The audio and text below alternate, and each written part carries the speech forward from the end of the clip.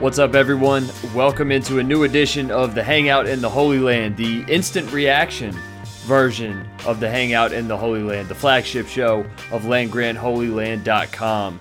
My name is Colton Denning, and I am your host, coming to you just maybe 10 minutes after the Ohio State-Miami of Ohio game was suspended a little bit early due to lightning and weather, but we are here to talk about Ohio State's 76-5 win over Miami, Ohio. This is the Instant Reaction Podcast. Want to thank you guys for joining. As always, if you want to get involved with the show, be sure to send me a tweet at Dubsco. As a show, we are at Holy Land Pod. You can also interact with us on the main channel at LandGrant33, but at Dubsco and at Holy Land Pod. If you ever want to get involved in these recaps or the previews, whatever it may be, send the tweets there. I'll get you on the show. We'll talk about your questions, comments, concerns, whatever it may be about the Ohio State Buckeyes.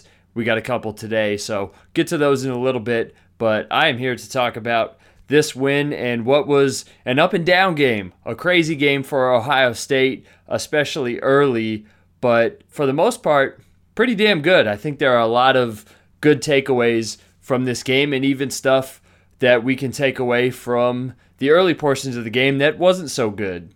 And that's really the best place to start, is what Ohio State looked like at the beginning of this game. I don't think it's right to call it a slow start. You got to call it what it was, and it was a bad start. I mean, it really was. It just looked like, honestly, it looked like a team who all week had heard that they were favored by 40 points. That, to me, is exactly what it looked like. It looked like a group that had heard about how great they were all week, had been reading about it, that they were just going to trash this team, not only from the media and their friends probably, but also the opposing head coach came out and was like, hey, if you had a pick, it's like going in recess and they're the first 85 picks. So that's only natural. You don't want to see it, but to me, that's exactly what it looked like. That they came out and they were maybe a little bit overconfident, a little bit lazy or sluggish, and Miami got the jump on them with that early safety player coming around the edge, knocks the ball out of Justin Fields' hands after they downed what was a great punt inside the 2-yard line. So that wasn't ideal. And when it comes to Fields, that just keeps going back to what I'm saying about him being a young quarterback, needing to speed up his process. And that was something that I think we saw again at various points in this game, is he's still getting used to playing the position every single down. And he's still improving, which we'll get to here in a little bit, but that just goes back to being a young quarterback. I keep hammering that, but I think it's true that he just needs to get used to it, get more reps, and that'll speed up. But that's also something to keep in the back of your mind as the strength of Ohio State's schedule is about to ramp up defensively. Maybe not a ton against a team like Nebraska, but when that Michigan State game comes up, Ohio State and Fields are going to have to really emphasize getting that ball out quick, because that's something, if there's a little bit of nitpick about the offense right now, that would be one of them. But other than that, I thought he did a pretty damn good job. And they rebounded nicely after that, or I guess after the first quarter, because they punted away and their next possession and Miami got the ball back, and we just talked about the offensive struggles there. The defense for the first couple of drives, I don't know if struggle is the right word, but we almost saw a redux a little bit of how the defense looked last year. Miami was able to get to the outside. There looked to be a couple of breakdowns in the secondary and amongst the middle of the field for the linebackers, a couple of bad pursuit angles that led to Miami being able to break off chunk plays. And so that was a little bit concerning, and I wonder if anyone's going to ask Chuck Martin about deciding to kick that field goal inside the 5-yard line and making it 5-0. I feel like that was the point where the football gods were like, all right, man, if you're really interested in making this a 5-0 game instead of going for a touchdown, we're not giving you anything else for the rest of the game. And to the defense's credit, after that, they really stepped up. So there was a little bit of stuff there that I didn't like to see, and has me a little bit concerned heading into the Nebraska game, and what's a very explosive Nebraska offense that is schemed up really well. I think that Scott Frost and his staff can look at some of the portions of this game and Ohio State's first 3 games And they're going to have success. Nebraska is going to move the ball a little bit on Ohio State and be able to put some points up. But I thought after that, the defense was able to recover really nicely. And it was important to remember that Jonathan Landers was out for this game. Jonathan Cooper still out. Hopefully he's back next week. And then Tyreek Smith was out. We don't really know his status going forward or what that long-term injury situation with him is. But they had 3 key contributors on the defensive line who were out for this game. So they got to use a little bit of their depth. But I think it showed a little bit that they were playing without those 3 guys. But like I said, after that first quarter, the defense just shut it down. And Chase Young, in particular, continues to look like a monster and the best player in college football. He had the 2 strip sacks in the second quarter. He's basically unblockable. I didn't think that we would see a player like Nick Bosa or Joey Bosa this soon after those 2 guys left. But, nope, Chase Young has totally evolved into the player we all thought he would be when he first came to Ohio State and the player we all wanted him to be. Because even last year with those injuries, there was a little bit of inconsistency there. And now, 4 games into the season, you can confidently say, man, this is a top 2 pick. This is the best defensive player in college football. I just can't be more impressed with Chase Young, I think, than what we've seen the first 4 weeks of the season. He is so damn good. And when they get healthy along the defensive line, they're going to be a problem. So those are my early thoughts about what we saw from the defense. They were able to rebound after a couple breakdowns in the first quarter, but for the most part, they look pretty damn good. They're still improving. Jeff Okudah had the interception. I'll talk a little bit more about them in just various random thoughts here in a little bit. But back to the offense and the way that they were able to respond after really looking not great in the first quarter. In the second quarter, the floodgates just opened. I don't know if it was just snapping their fingers and hey, it's time to wake up. Damn, we're in a 5-0 hole to Miami of Ohio. What's going on here? We've been rolling the past 3 games. Whatever it was, they adjusted and they looked as good as we've seen them look all season, which is saying something. They just poured it on in the second quarter. They scored 42 points. Justin Fields was responsible for 6 of those touchdowns in the second quarter. And on the subject of him, I just keep saying it about him. This isn't the fully evolved version of Justin Fields. If we're talking about Justin Fields as a Pokemon right now, he is like Wartortle. He's past the Squirtle era. We know what he can do from a minor standpoint. He's at that Wartortle area where you're God damn, this guy is pretty good.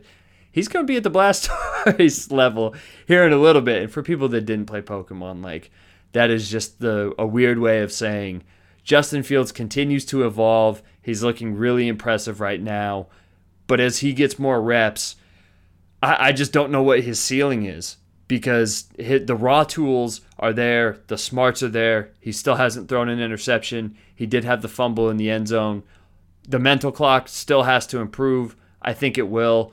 But everything else, his ability to throw on the run, he had the touchdown throwing on his right, moving to his right to Chris Olave in the corner of the end zone. That was very nice, accurate, had some zip to it. There was the 3rd and 20 touchdown to Benjamin Victor, which was a great play on both ends, great throw, and my guy Benjamin Victor continues to impress. He is having an awesome senior season. Let's not discount the job that Benjamin Victor is doing. That consistency that I brought up with Chase Young, that is really showing itself with Benjamin Victor's game. He's stepped up. He has been a great and efficient weapon for this offense. I think Chad Pelletier, our stats guy here at Land Grant Holy Land, was tweeting some stuff about him during the game saying that he hasn't dropped the ball yet. And for somebody that's struggled with that consistency in his first 3 seasons, but has flashed at times, that's a big deal. So I'm very happy to see that Benjamin Victor continues to make big plays in big spots for this offense and that Justin Fields is really trusting him like a number 1 receiver, which is saying something because there's a lot of talented guys in that receiving group, including Chris Olave, who had another touchdown that was on another awesome throw by Fields in the corner of the end zone, on the other corner of the end zone, on that fade route. That's something you just love to see from a young quarterback. He threw that ball with anticipation, with touch.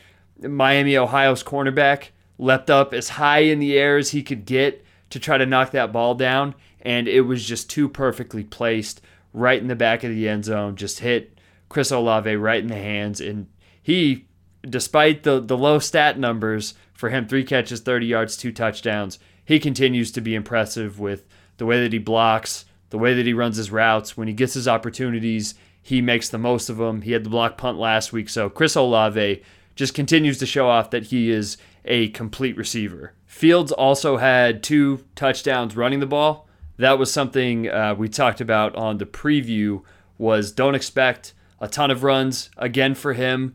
I think at least 4 of his, and he's listed as having 9 carries, at least 4 of them were probably just scrambles where he didn't see anybody open or he just had to go make a play for whatever reason. But then he did have the 2 keepers, including the second one. That was a really nice read by him, and he was able to juke a couple defenders, get into the end zone. So we still, 4 weeks into the season, Justin Fields hasn't been relied on to carry the ball. I still think that's a big portion of the offense that Ryan Day, thankfully, or it's like a luxury at this point, hasn't really shown opposing defenses. That's something that I think we will definitely see more of against Nebraska, depending how that game shakes out. But I really like what we have seen so far from Fields' ability to make decisions on those RPOs, because he's one of those quarterbacks that can let it just sit until that last moment. JT Barrett could do that pretty well too, where you never know. Defenses think they know, and this play has been around for long enough now where you think you can game plan for it, but there are just some quarterbacks who have an ability, I don't know how, but they just have the ability to wait until the last moment to make that decision on the RPO. From the limited times we've seen it, it looks like Justin Fields has it, and that is something to watch out going forward, because it's going to be a bigger part of Ohio State's offense in the rest of Big Ten play. And going back to the differences we saw in the second quarter compared to the first, I think it really just goes back to just being ready to play on both sides of the ball. Offensively, it was just a little sleepy, and then once they got into the game, they were able to pretty much do what they wanted. They really didn't run the ball a lot in the first half, or it didn't seem that way. I'm looking at the stats right now. J.K. Dobbins only had 8 carries for 52 yards. Master Teague had 11 carries for 34 yards. Some of those were in the second half, so I don't know how many he got in the first half. But they really didn't run the ball down Miami of Ohio's throat, which for the starters I think is great. J.K. Dobbins getting out of this game with only 8 carries. There's no reason for him to have 25 carries in this game. There's no reason for Justin Fields to have over 10 carries in this game. So I think one of the low-key things we're not talking about right now is how well Ryan Day is managing this team. And I don't think he's purposely doing that. Like, you can't go into football games and just say, hey, we're going to put you guys on a pitch count. That's not what you want to do. That's not how you breed consistency for teams, because you can't pick and choose how hard you want to play. But I do think once they get into games, Ryan Day is making smart choices of when to take players out, how much to give them. He kind of has a nice feel to how the game is going. So just looking at the stats right now, it's disappointing to look back and see J.K. Dobbins only had 52 yards rushing, but it's better than seeing that he got hurt with a 15-carry game against Miami of Ohio. So I really like what Ryan Day is doing right now, managing how these players are playing in these type of games. It felt like, too, that the offense really fed off the energy that the defense was playing with in the second quarter. Like, those guys just kind of put their foot down and were like, okay, enough of this. This is ridiculous. Miami of Ohio was moving the ball on us. They were almost at a point where they got up 9-0 in the game. Like, enough of this. Damon Arnett is one guy that, maybe the guy that I have just killed on this podcast for the last 3 years. He played really well against Indiana. He had the pick 6, and I thought he was one of the only guys early in the game that played really well throughout the whole time he was in. Even in the first quarter, he was in on a couple of pass plays where I don't think he had any pass breakups or anything, but he was right there. And he never seemed like he was out of position, so that was great to see. I will always give the credit where credit is due, and I thought that Damon Arnette had another strong performance. That's great for him. It seems like his decision to come back, I still don't think that was much of a decision, but coming back was a great choice for him, and he's playing really well so far. And once the defense got going as a whole, they held Miami to -7 yards in the second quarter, and that goes back to the energy I was talking about. They were just like, we are getting off the field, we're making plays. Jeff Okudah had the interception. Young had the 2 strip sacks, which is also 6 straight games for him with at least a sack, which is just absolutely insane. I think Nebraska's going to be throwing the ball a lot. They'll probably try to get it out early, but definitely wouldn't be surprised to see that streak go to 7 for Chase Young. They were just flying around in the second quarter once they got some confidence. That was really great to see. Baron Browning at middle linebacker. I feel like once we all go back and watch this game, if you look at the defense, Baron Browning took his first step today to taking that middle linebacker job for good. There were a couple plays he made where he looked a lot more confident than we saw him last season, where he was able to just fly to the ball and make something happen. So hopefully he has a good week of practice and he's able to show the coaches that he's the guy. I know I said it last week. It may have been either in the preview or in the recap of the Indiana game. I feel bad for Tuf Borland because it looks like he's still just feeling the effects of that leg injury.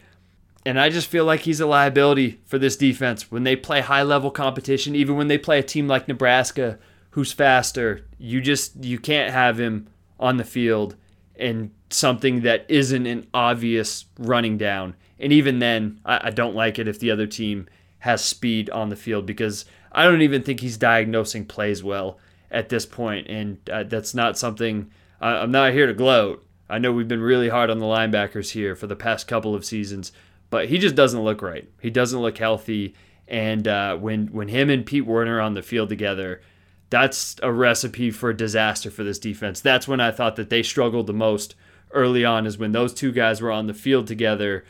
You know, it's one thing if it's Miami of Ohio, it's one thing if it's Nebraska, but this team has ambitions, and I feel like we all want to see them play at the highest level against teams like Oklahoma or Clemson or Alabama.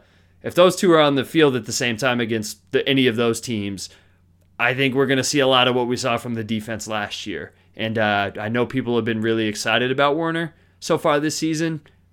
I've been wrong before. I'll be wrong a lot this season and going forward. I just don't see it. I really don't. I don't think he had a very good game. And that if there's one thing that worries me, like actually, it's still those linebackers outside of Malik Harrison and Baron Browning. I really like what I saw today, but it was just one game. He's got to build on that. But that's just something to watch, and maybe that's me being a little overcritical, but I am still very worried about Pete Werner and Tuf Borland on the field together, or even one of them just on the field without the other one against teams with good athletes. I don't think that that's going to bode well for this linebacker core. But it's worth saying, and I said it last week, said it against Cincinnati and even FAU, this was a very overmatched Miami of Ohio team, but just schematically and overall what we're seeing from the defense is light years ahead of last year, and I couldn't be happier about it. They're forcing turnovers, they're flying to the ball. It looks like for the most part they know where they're going, so overall, I love what I see from the defense. Holding any FBS team to -7 yards in a quarter is pretty awesome, so don't discount that, even though Miami of Ohio is super overmatched, and that's what we expect from Ohio State in this type of talent disparity in a matchup like this. But -7 yards, that's damn good, so don't overlook that. Other random thoughts before I talk about the second half and some of the backups, some of the freshmen that got to play today. Special teams continue to be very special and even better. That was supposed to be a calling card of Urban Meyer's, and I think it was at the start of his tenure, but for the most part, other than the punting, it kind of dipped off. And right now they're playing really well, especially that punt block unit. They blocked another punt, second in the last 2 weeks, second of the year. They also blocked that kick against Cincinnati, so they've got some talent there. We saw Chris Olave do something last week. They're not afraid to put high-skilled players in those groups, and you can see why. When you're able to make plays like that, that totally changes the tenor of a game, because you do something like that in a game like Michigan State, it'll flip the whole game on its head. When you do that in a game like Miami of Ohio, that's kind of just like ripping their heart out. A team like that isn't going to be able to recover from it. So that was a really huge play to block that punt. I don't even remember the score at that point, but that was really the moment where I was like, nope, you are done. You got no hope. If we're making plays like this, we're putting our stamp on it. This game is over. Not only that, we're going to kick your ass the rest of the way. I'd still like to see a little bit more from each return unit. It kind of seems like punt returner, at least the starters that they had out there earlier with Demario McCall, it feels like they're just telling him, hey, take a fair catch, or if you're kind of concerned about it, don't touch the ball. It felt like that's what it was on that punt that was downed at the 1, and then after that, I think Miami, Ohio's second one was almost the same situation where he ran up on it, called a fair catch, let it bounce. They almost downed it inside Ohio State's 10 again. So it feels like they still don't trust Demario McCall, and if CJ Saunders were playing, he'd probably be the punt returner. But the good news, or at least the most intriguing thing, was that in the second half, in the third quarter, we saw Garrett Wilson on a punt return. And I'm looking at the yardage right now. It was a 52-yard return. Something to look at. Something to keep in the back of your mind.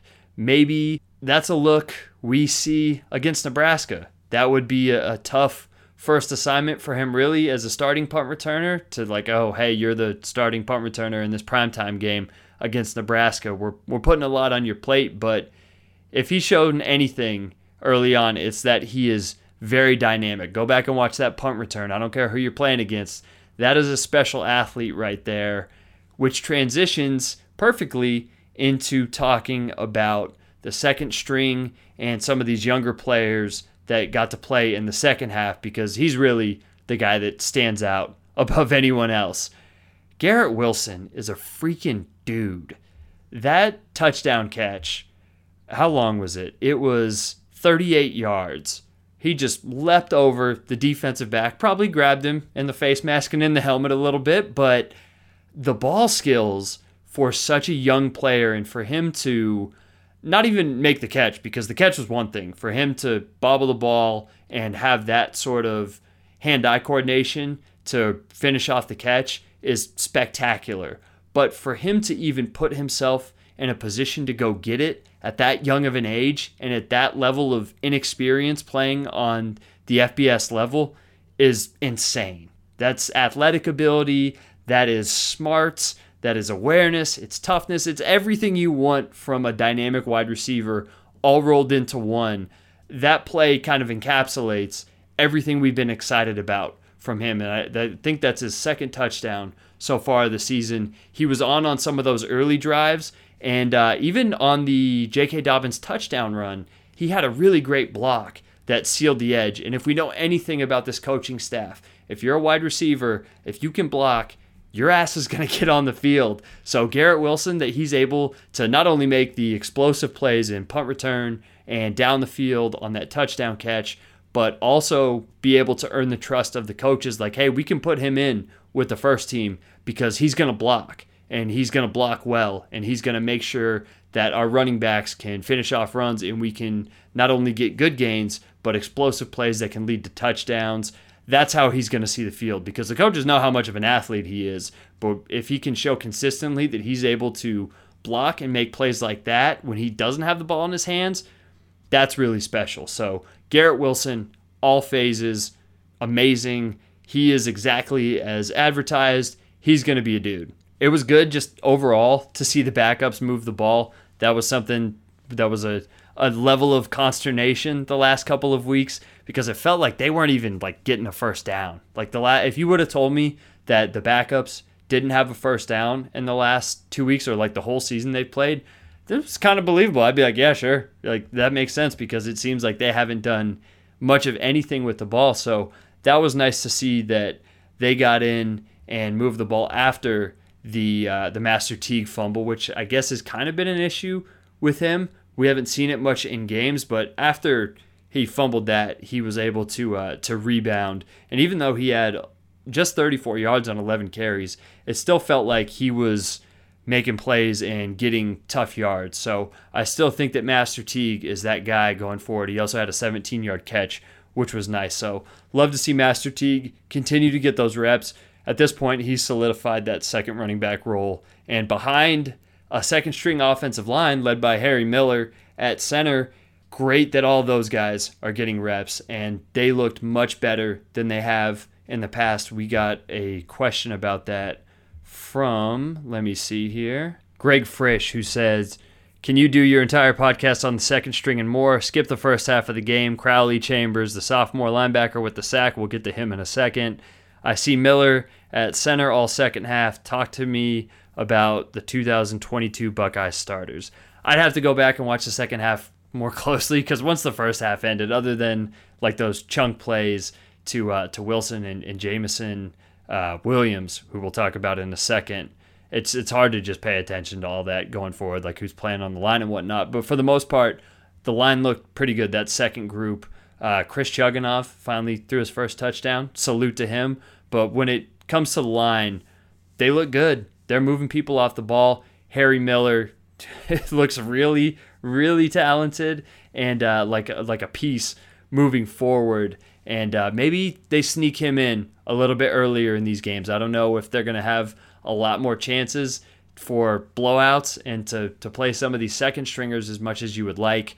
But in certain situations, it would be okay to see Harry Miller in there and see what he can do against top-level defensive linemen, because he already looks like he is going to be a guy that is going to have a very decorated career here.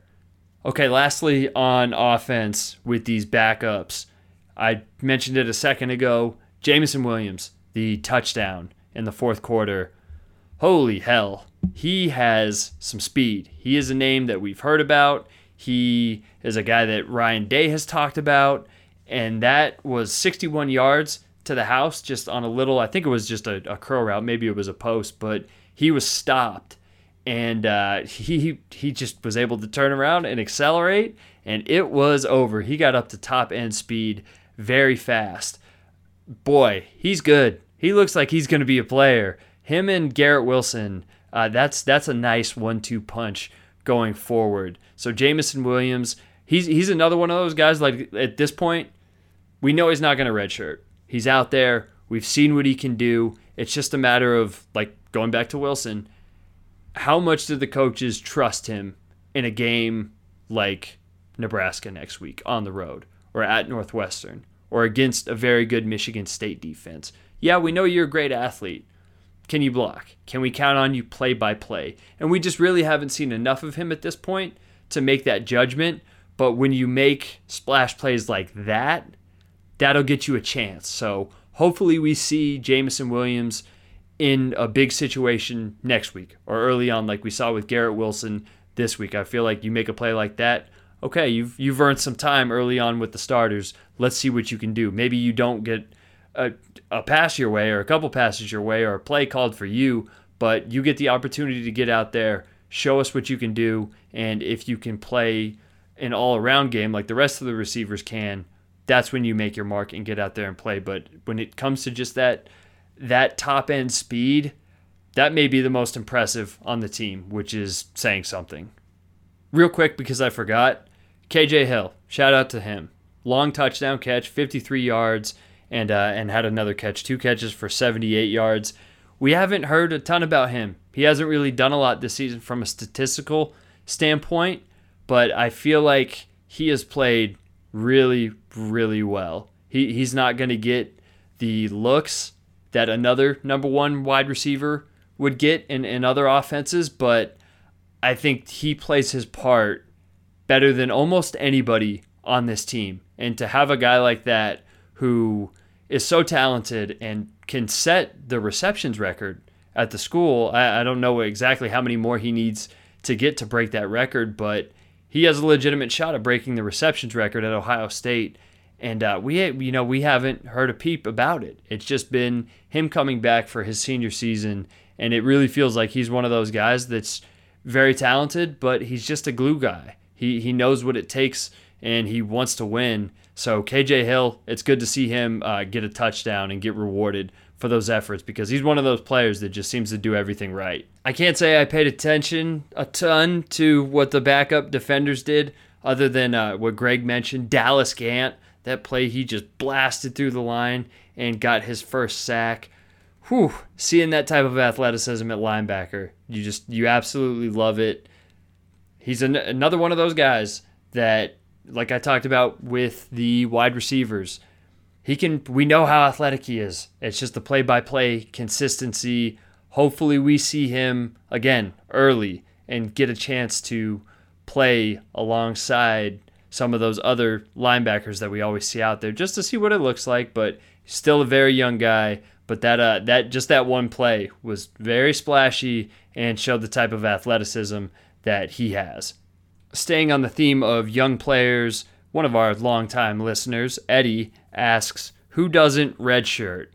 It really, when you look at it at this point, it's really just Garrett Wilson, Jameson Williams, two guys we already talked about, Marcus Crowley, who had a couple of nice runs, along with Steel Chambers, who got a lot of run later on in the game, had a touchdown. I thought Crowley and Chambers both looked good behind that second string offensive line. Harry Miller and Zach Harrison on defense.